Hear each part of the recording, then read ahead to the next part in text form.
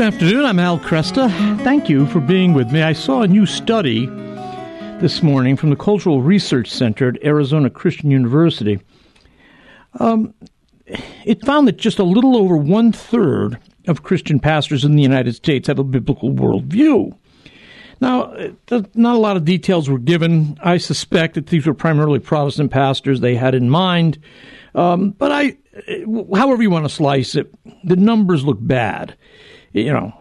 Christian pastors are supposed to be the champions of a Christian view of things. And if the champions don't understand what it means to have a biblical approach to life, we're in trouble. Worldview, by the way, is a word that came into vogue in America over a generation ago. And what it means is assumptions, a person's assumptions about life. It's the assumptions that answer basic questions, okay? A person might not even be conscious of their worldview. I mean, I had an uncle who, in my experience, never had a philosophical or religious conversation. But I heard him shout one day when his wife mentioned something about reincarnation. He shouted, "When you're dead, you're dead." Well, it turns out my uncle was a philosopher after all. I mean, at least he had some assumptions about the human person and what becomes of him after death.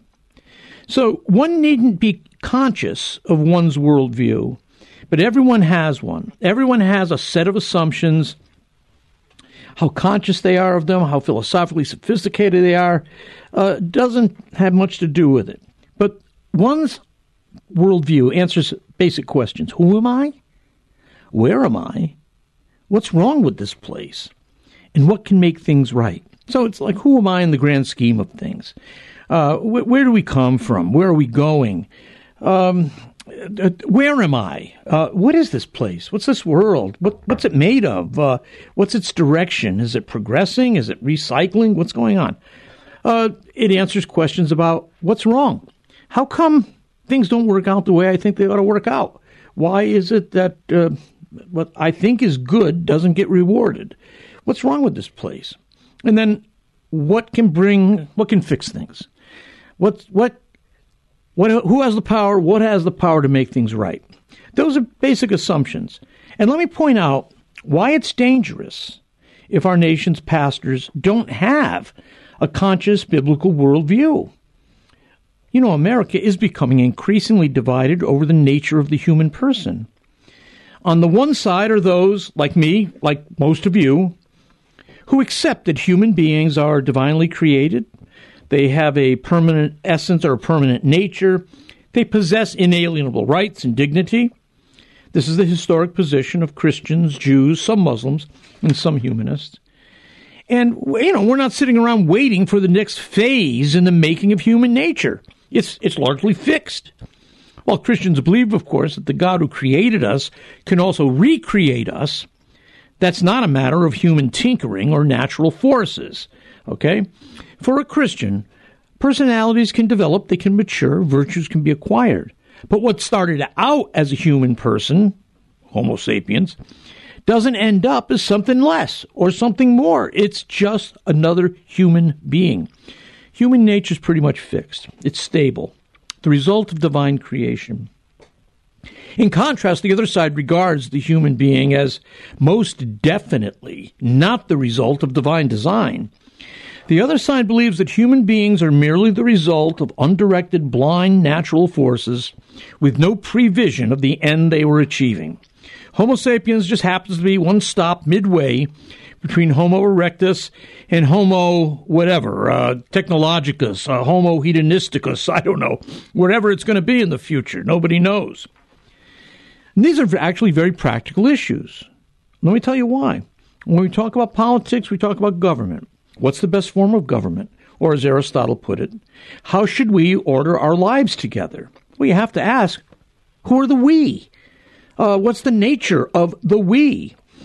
Government's about governing people. Fine, okay. But what are people for? In other words, how we regard the nature of the human person will have a lot to do with what forms of government we prefer.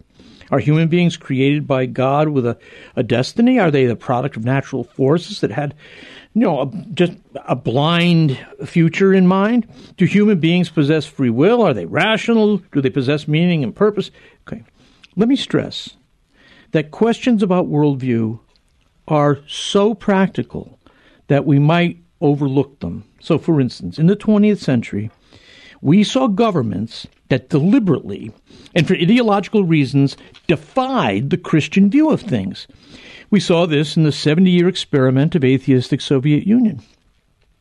We saw the much shorter experiment of the so-called Third Reich, the fascist Nazi regime. What were the worldviews underlying these regimes? Well, start, of course, by asking, how did they regard human nature? The Soviets regarded human beings as purely materialistic products with no intrinsic worth or dignity. They were workers made for the state, for the collective, and they possessed no intrinsic individual dignity or worth. This is what made the creation of the Gulag so easy and inevitable. When human beings didn't fit the mold, they needed to be shipped off for re-education or punishment. For the Nazis again, human beings were purely materialistic products, but for Nazis, their racial characteristics were the most important.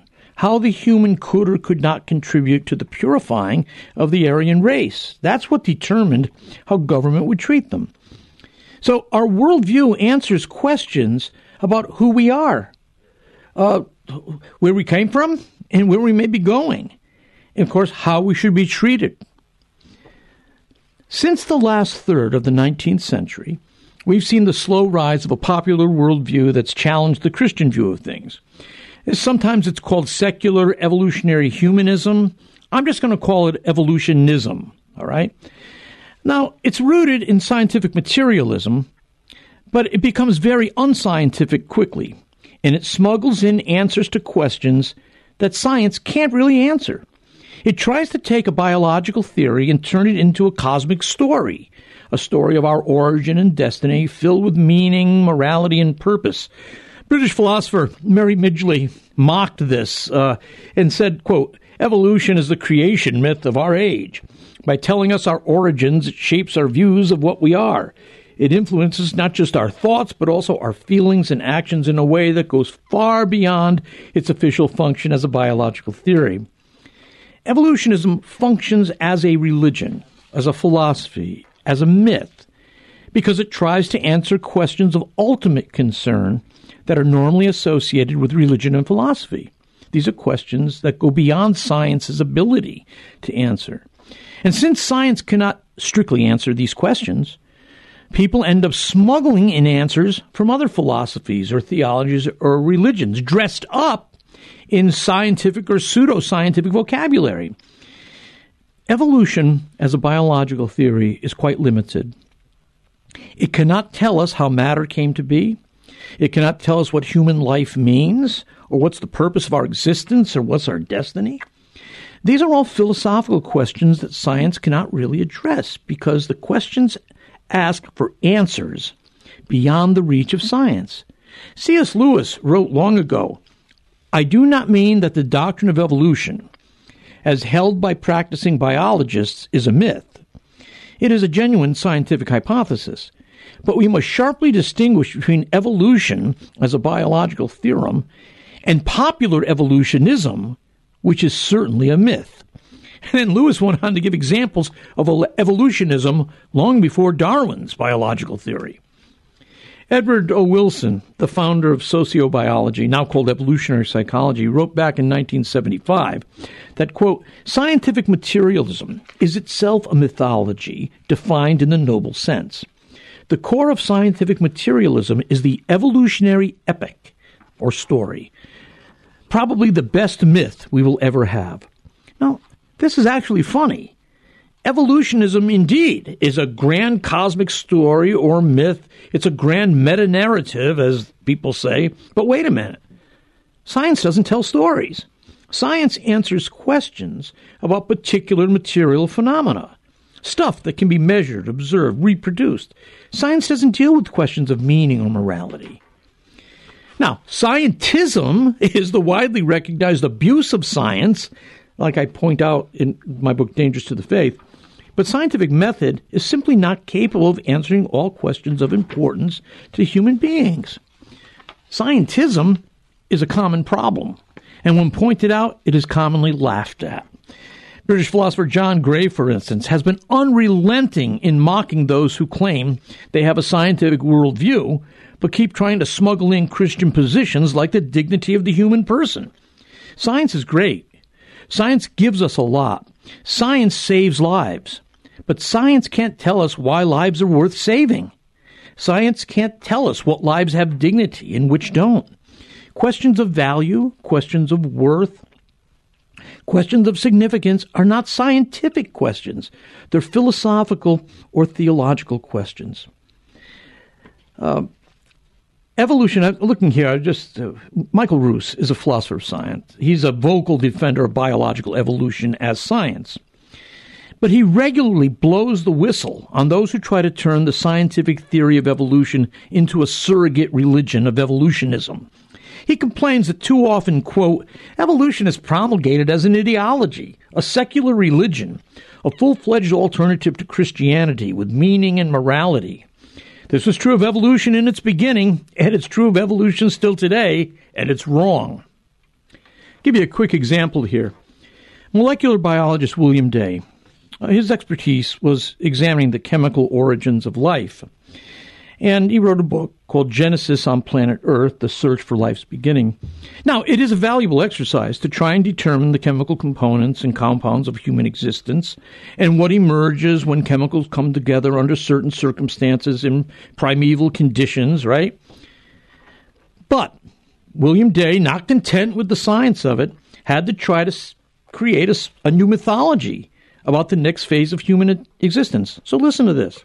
And you'll see just how unscientific the language is. Quote, a new species, Omega Man, will emerge. It is reasonable to assume that man's intellect merely represents a stage intermediate between the primates and Omega Man. Well, it might be reasonable to assume that, but it's not scientific. If you think man is not a finished product, but is waiting for some new phase of evolution, you're entitled to that belief. But there's nothing in science that points to what human beings are to be in some new phase of our existence. It's purely human conjecture. One major problem with pastors not being grounded in the biblical view of the world is that they may be tempted to side with those who will implement dehumanizing policies to give us the new man.